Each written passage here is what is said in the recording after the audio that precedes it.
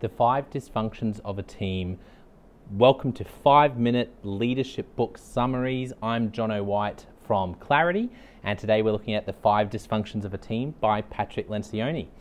This is one of my all-time favorite leadership books, so let's jump straight into it. The first big idea that Lencioni talks about in The 5 Dysfunctions of a Team is what exactly do we mean by a team? We all think we mean the same thing, but I love how he unpacks it. A team is not a working group. Okay, a working group is more like 4 golfers who are on a course, who are all hitting the ball, hole 1, 2, 3, 4, 5, and at the end of 18 holes, they compare and they say, I shot 4 under, I shot 4 over, oh, too bad, better luck next time, I won.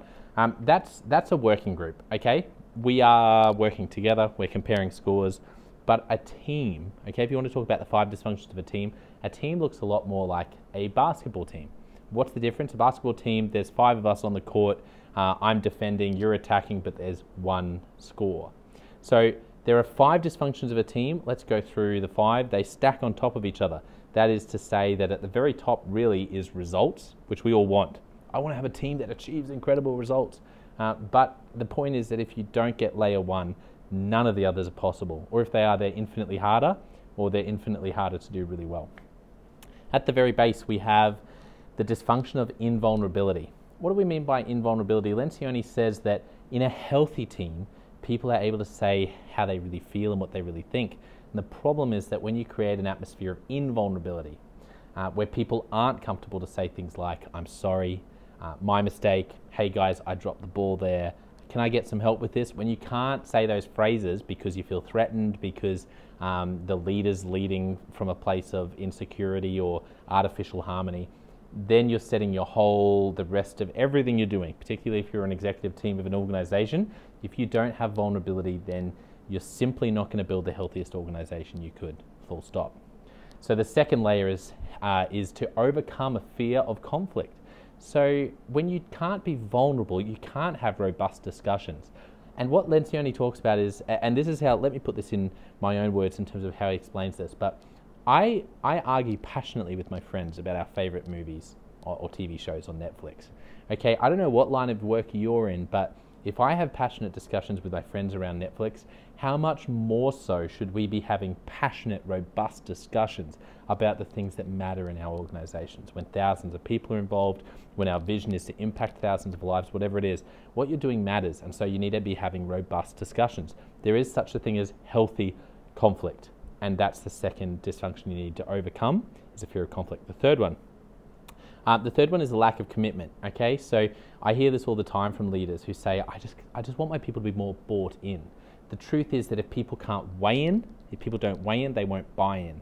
The most helpful idea I use with my clients is disagree and commit. Lencioni talks about Intel and how they came up with this term disagree.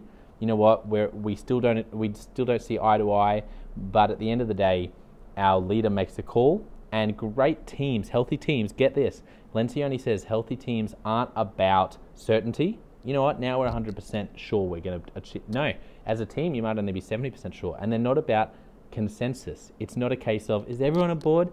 Let's move forward. No, it's not a case of consensus. It's about clarity. That's why I called my organization Clarity, because I believe so much in this truth. And so to get commitment, you need to get clear, even if it means people are going, I disagree and I commit. Powerful thought. The fourth one, and this is the hardest, the most common for teams to struggle with, is accountability. The challenge with accountability is that conflict is about issues. We're having a robust discussion about the issue. Accountability is about behavior. It's about calling each other to a higher standard. It's about saying that's really unhelpful and being able to go there. And great teams, healthy teams can do it. Even your team could do it. I promise you it is possible. But as Lencioni says, it's both possible and remarkably simple, yet painfully difficult. And the last one, inattention to results. Lencioni makes this point, I love this, that when you don't get all this other stuff right, our natural response, and I've been there, is you go, you know what? This team is dysfunctional and it's too much work. So I'm just going to stay in my lane. So as a result, you get this breeds individual ego. I'm just going to do my thing because this team's just not working. There you go.